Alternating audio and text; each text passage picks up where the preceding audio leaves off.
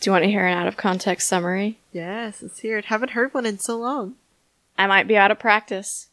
You can go ahead and laugh anyway, though, if they're not funny. Mm-hmm. In this episode, Kathy gets creeped out by a mall clown. We use the good china to set the table for a 10-year-old's birthday party. And we find out that a lot of people will do a lot for very little money in this town. Thank you for coming back from our replay reviews. My name is Leah. And my name is Kathy. We are two friends who are here to replay, review, and analyze your favorite video games. And since Kathy has never seen the games before, it helps me view them through her fresh eyes, almost like I'm discovering them again for the first time. We hope it'll be a similar experience for you.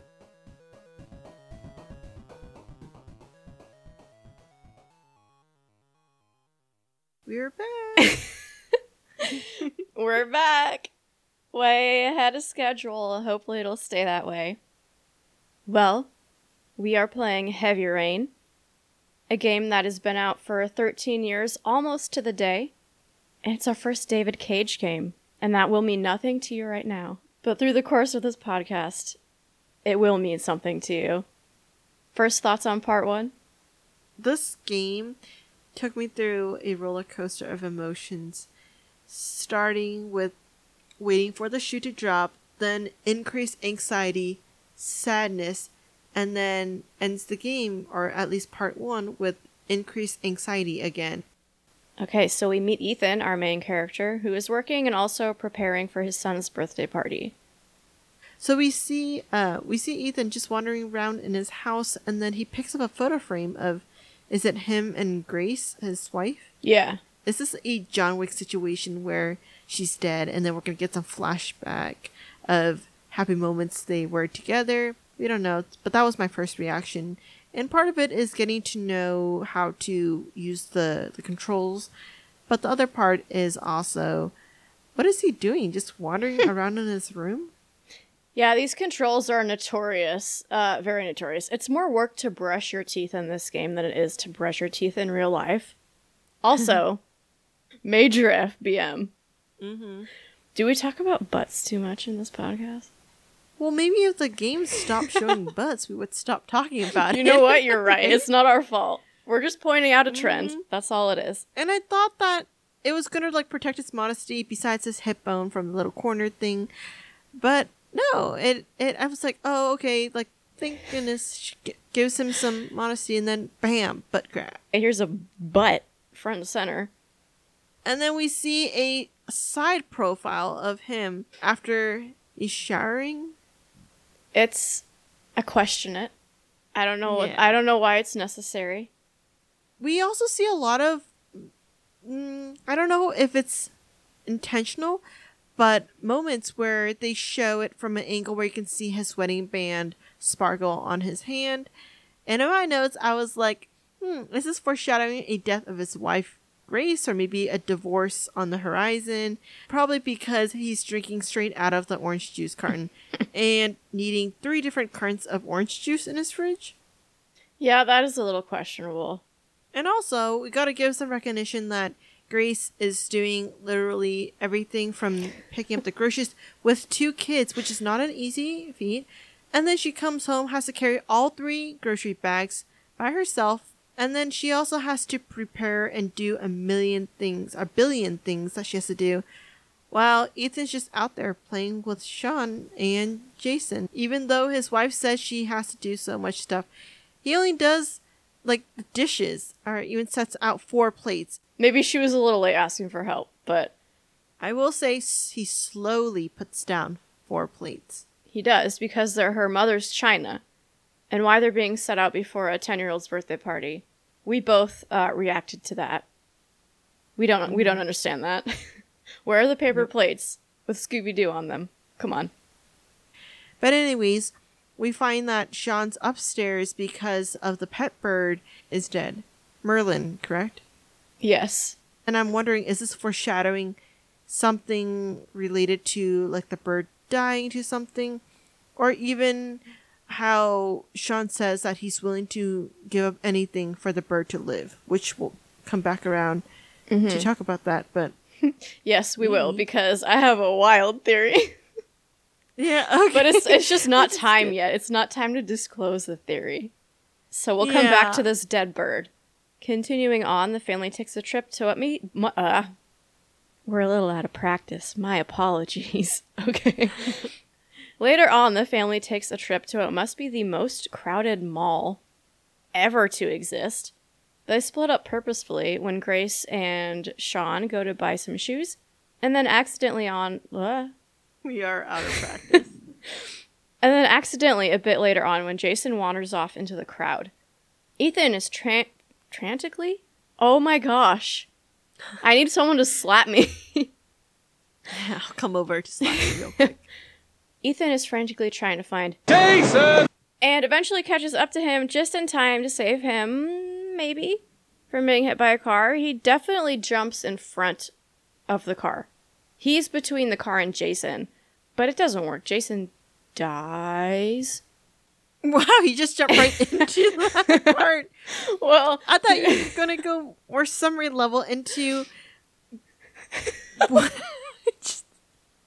I was not expecting that. I had to rip off the Band-Aid because my question is, how did Jason die if Ethan was between him and the car? Oh. Okay, hold on. We got a couple things to talk about. Let's jump. I want to address that real quickly. What if this entire game is, if it's some crazy, where they put a spell where... Oh god. Where are we going? I'm just going to throw it out here because I don't know. But what if it's some destiny changing thing the moment when Sean says, I would do anything to save him, and Jason's life is tied to the bird, where the bird dies, Jason dies, but if doing something to change it, maybe... Okay, hold on, because that's my theory. No, what? That's my theory. Here. Okay, there's two. Okay. So he says, in his child state of sadness, not being able to process this is kind of a big thing that Ethan sort of just skates over. And he says, Sean says, I'd give anything for him to come back to life. Is it possible that he made a deal with the devil? Sean? Yes, to bring the bird back to life. And is the cost of that Jason's life? A life for a life. Now, we don't know, does Merlin come back to life? Okay. Could it be? I actually thought because Sean said that, maybe the bird's death was already the effect of him doing something. Maybe Sean said that when Jason died to spare Jason, Merlin died. So it's the reverse, where because Ethan jumps out to save Jason, I think that the save was successful. So does that answer my question? If Ethan was between the car and Jason, how does he die? It's because the life for a life. Because he sacrificed Merlin. Yeah. Yeah. That's why even though he was in position to save him, Jason still dies, even though he did not directly get hit by the car. And Ethan is just in a coma for 6 months, which just is putting it lightly. But is that why, even though he was between him, he could not be saved? Because it was written in the accord that Sean made with the devil? Life for a life? I think it's no. I don't think that. I think the opposite, actually. Hold on, I have one more thing before you tell me no. Okay. So, skipping ahead just a little bit. It is a natural response to be devastated if you lose a sibling. We'll start with that. Not trying to make light of that. But could the reason that he feels so horrible and he is so depressed be because he thinks, even if he didn't purposely do it, if he in his head was like, whoever's listening, I'll do anything to have Merlin come back to life.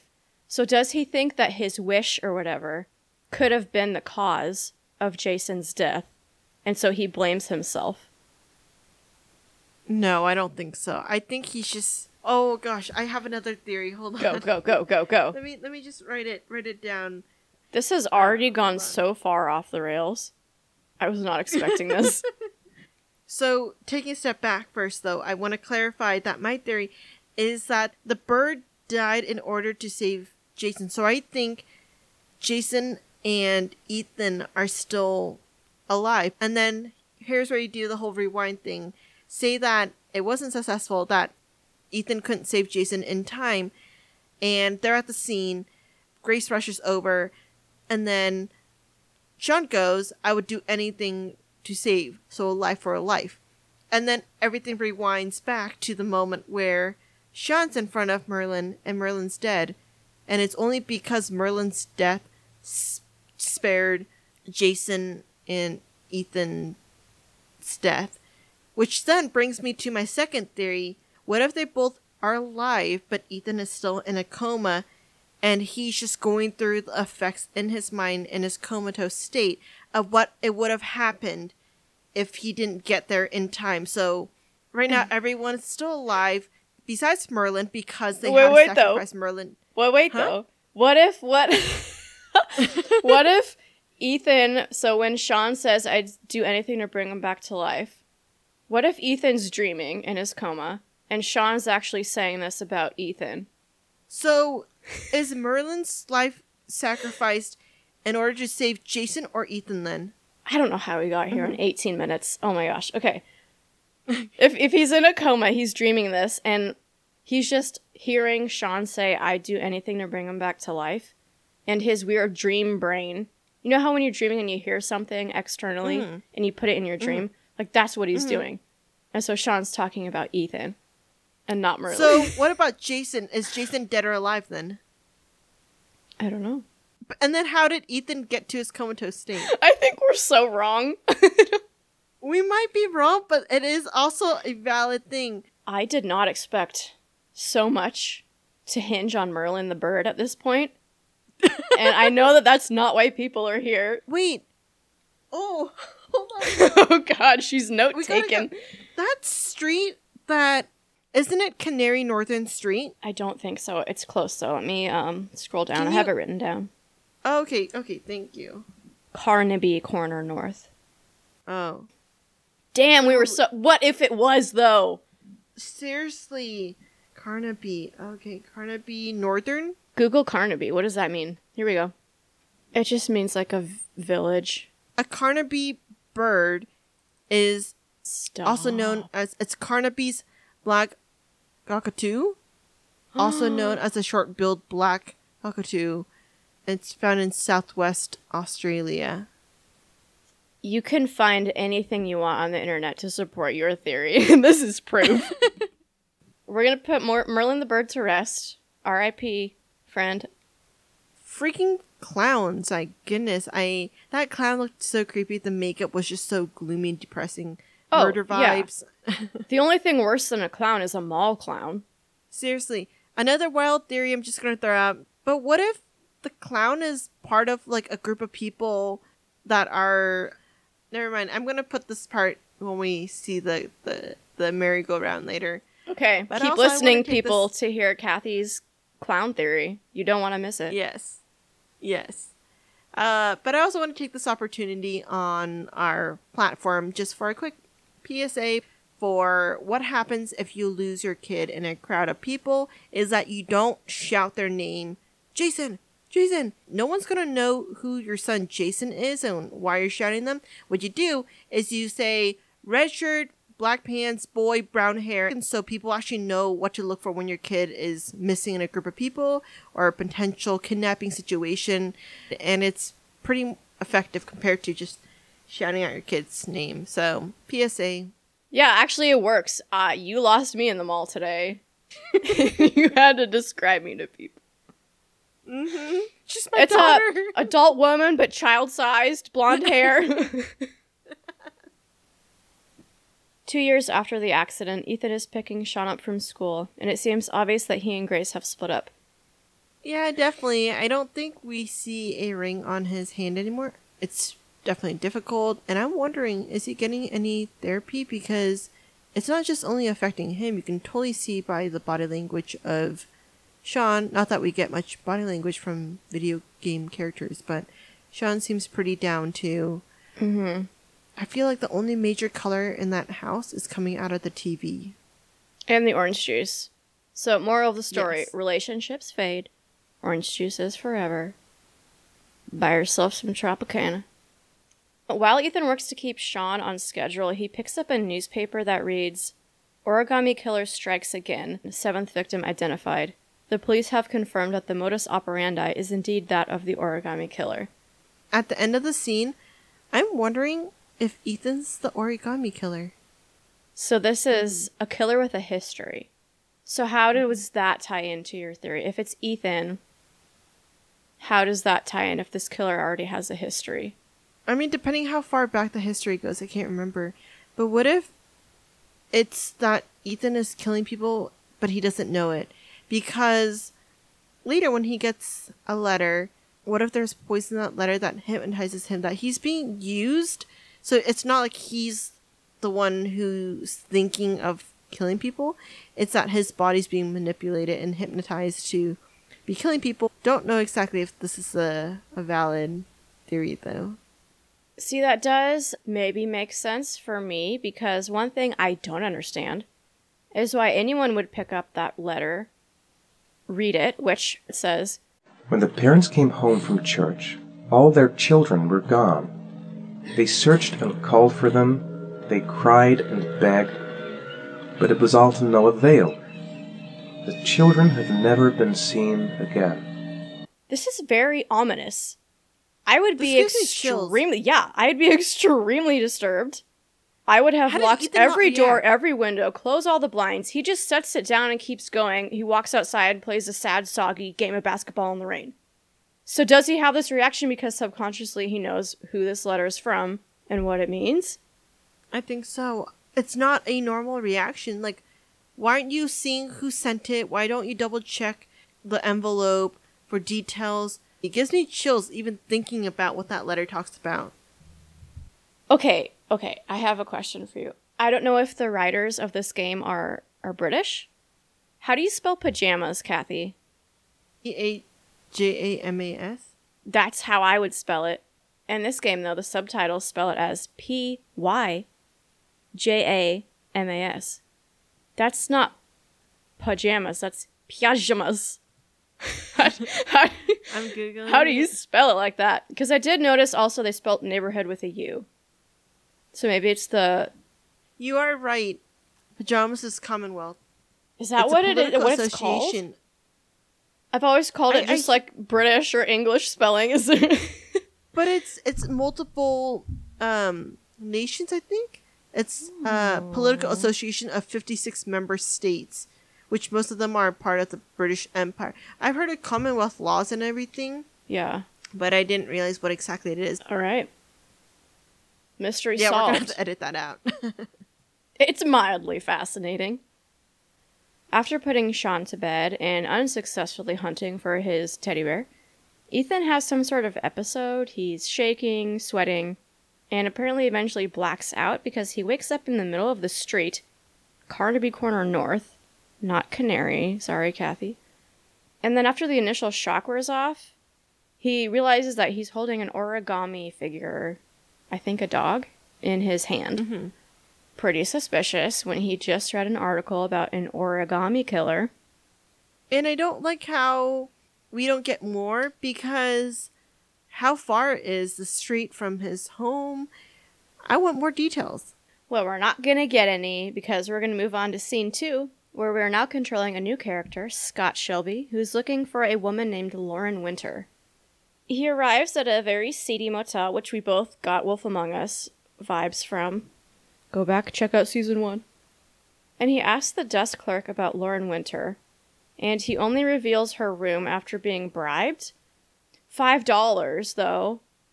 Is that really how easy it is to bribe somebody? $5? Apparently. Hard times in this city. Also, this guy, the clerk, is reading, I believe, the same newspaper that Ethan picked up, but the continuation of the front page story, and basically indicates that the police have no leads.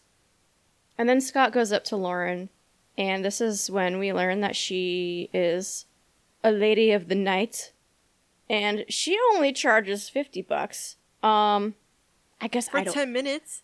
That's true. Like, I don't know the going rate. Doesn't really say worth it. But yes, that's like, what, $300 an hour? That's pretty That's pretty good. So he gains entry under false pretenses, and this is when we learn that Scott Shelby is a private investigator who has been hired by the families of the origami killer victims, and he's here to ask Lauren some questions because her son Johnny was a victim. I'm wondering if they go to church or if this is a church-related thing between, like, after another sneak peek of the newspaper, piecing that together with the letter that they have. What's the common link? And this is the first time where we get some comments about the amount of rain they get. So that ties in with that title of Heavy Rain. Maybe it has something to do with murders happening whenever it's raining? Well, interesting that you say that because we don't get a whole lot out of Lauren. The only detail she really tells Scott is that it was raining.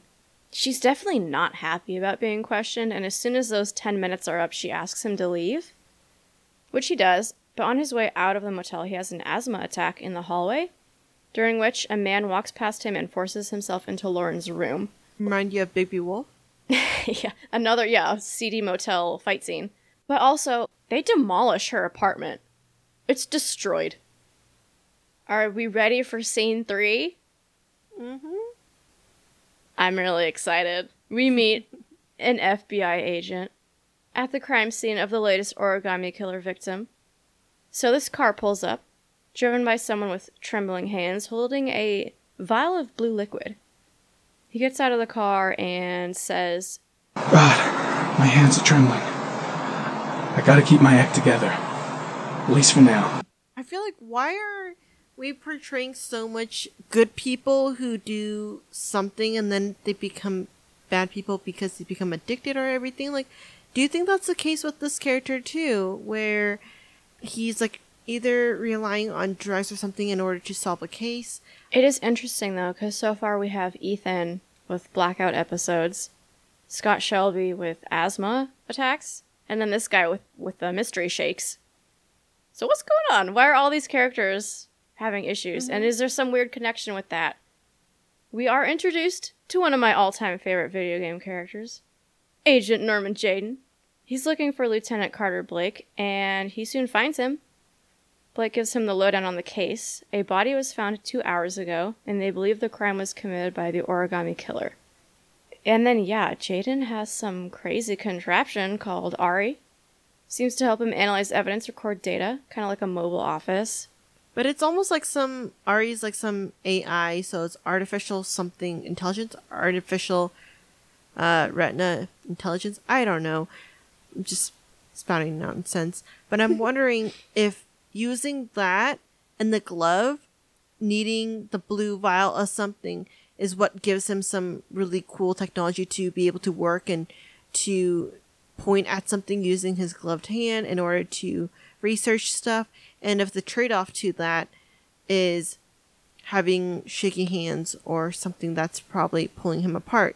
But my other theory is that between Ethan, Shelby, and him, maybe the connection is all three of them are parents of kids who either died or something that makes this whole case of figuring out the origami killer so personal.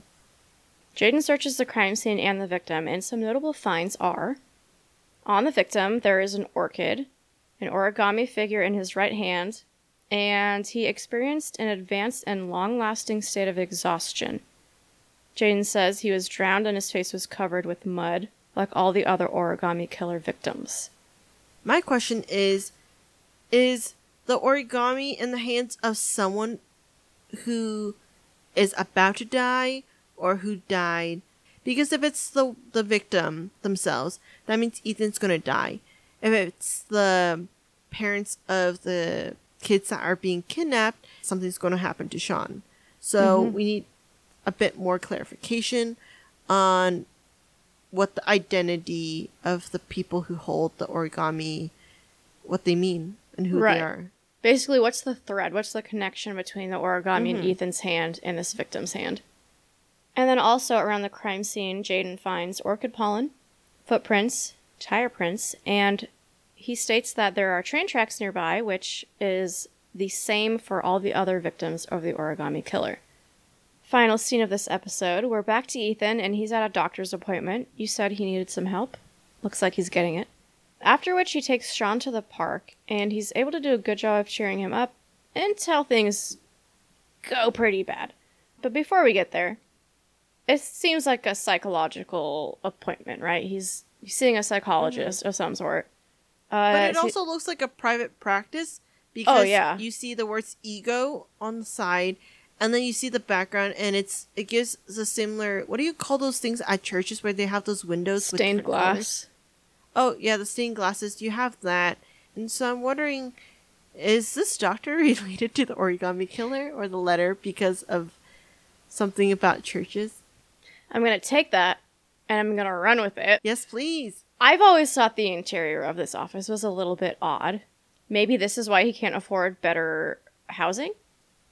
Maybe this is just a really expensive doctor, but it does resemble a church in a way. So if we go back to the coma theory, is he in like a Catholic hospital?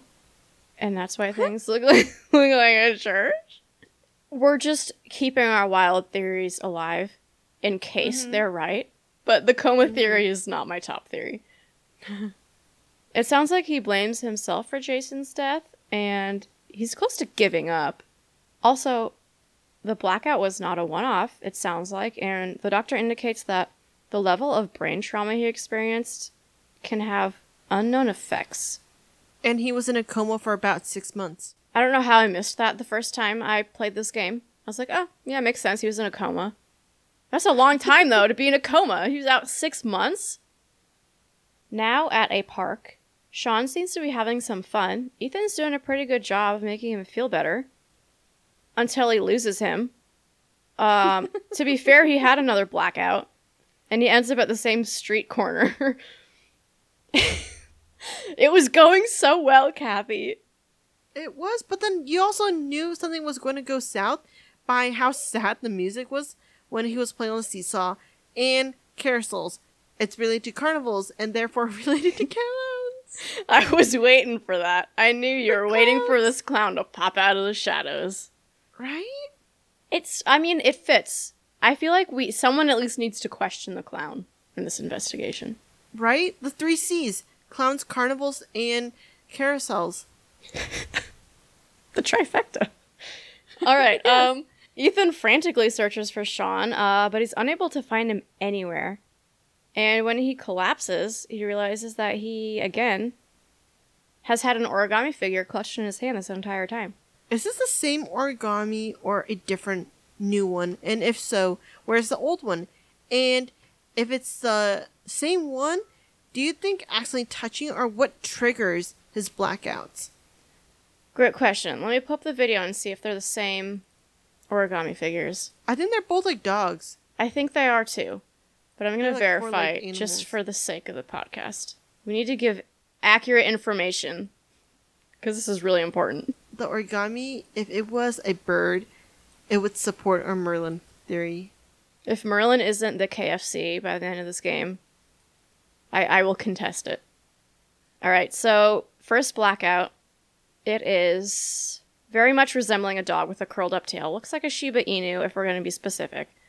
Let me go to Norman Jaden. It is the same dog in the victim's hand. Going back to the final scene, same doggy. Same origami figure. I don't know how that's going to play into anything, but... Okay, but hear me out, right? Okay. Let's go back to the clown. What are clowns known for? Balloons. Balloon animals. Who's to say that that skill set doesn't transfer to paper as well? Oh. You're blinking and thinking too hard about this. Yeah. Let me noodle on this some more. Noodle it. It's gonna keep me up all night. As Ethan is running around trying to find his son, why isn't he calling Grace to see where his son is? Maybe Sean knew to go find his mom when his dad is just blacking out, because it's not going to be the first time Sean sees his dad blacking out. Sounds like he's a drunk. Okay, that's not funny. It's a very serious issue. Okay. But yeah, that's a good question. Why isn't he doing more? Like, okay, I understand running to where you last saw him and then running home. But then he runs out into the street again instead of like calling the cops. But I think going back to the coma theory, maybe the reason why he does like these things and doesn't call the cops and that the cops aren't involved within his dreams is because he's still in a coma and Ethan and Jason are still okay. Thanks to Merlin, but... That's actually, back in the old days with mining, the whole canary in a coal mine, they would sacrifice a canary's life for the life of the crew. So maybe there is some symbolism here. Mm-hmm. I feel like we're so wrong, but for some reason it's working. Let's see how wrong we can take this theory. Well, there's no batteries to track like there are in Outlast, but we have to track something. So, Kathy, there are QTEs in this game, and you're going to tell me my percentage. How good did I do in part 1? How many decibel points do you want this percent to be? As many as you would turn in on a report at your job. I'll just do 2 for now. Why'd you ask me? I didn't know if you had a preference. Well, you got a 95.95 this game. That's pretty good. Yeah, I did miss one good. on purpose, though, because I felt like it was inappropriate how much Ethan was demolishing his child at that sword fight. Yeah. Okay, can I guess my game total percentage? Okay, let me write it down. I'm gonna guess... I'm gonna go pretty close. But I know the game gets harder, so I'm gonna say 87.3. 87? I thought you'd give yourself a bit higher. I'm going to give you... I was thinking like 97, but now... Oh, that the you confidence in me. Nope, you already said it. No, well, no. I was because you were so... I'd have so much confidence in you, but you barely have any in yourself. If I don't purposely miss any, how much better would I have done? You'd immediately go from about 96 to 97%. Wait, you said 96? I thought you said You're 86. No, you're at 95.95. Hold on. I take it back. Okay. That's why I thought that you dropped so low from 95 to 87. 94.2. Okay. I'm gonna stick with the 97%. Episode look back is that this part 1 gave me so much anxiety, especially towards the end.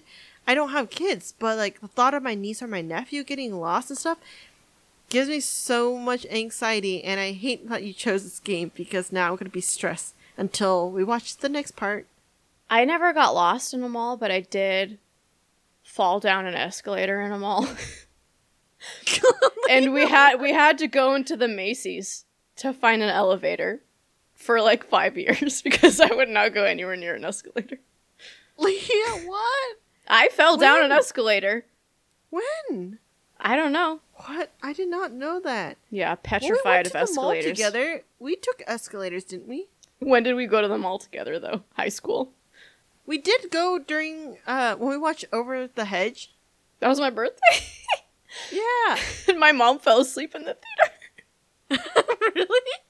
Yeah. I did not know that. That was a I while would ago. be surprised, That though. was elementary school. Mhm. Anyway, it didn't. I got over it. It hurt. Yeah. It hurt a lot. Did you fall just like 1 or 2 steps, or like from top to bottom? In my mind, it was top to bottom, but in reality, it was probably more like 4 or 5. Did you fall to the bottom and like, or did someone stop you? Or Oh no, need I to know. fell. No one stopped me. No, I'm stressed for you now.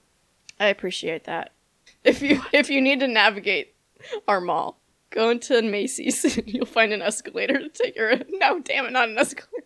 You'll find an elevator to take you to the top floor. Have you been to the ones at the convention center? God, I don't know. I mean, no, it's pretty tall. It's pretty steep. Okay, new story though. Have you ever been to Disneyland? Yeah, yeah. Have you parked in the parking structure and had to take the tall escalator back up? No, because we weren't rich like you guys to park in their parking lot. We had to walk all the way from our hotel. If you were staying at a hotel within walking distance, you could have afforded the parking garage. What I was going to say is, it's like a 2 or 3 story escalator. It's tall.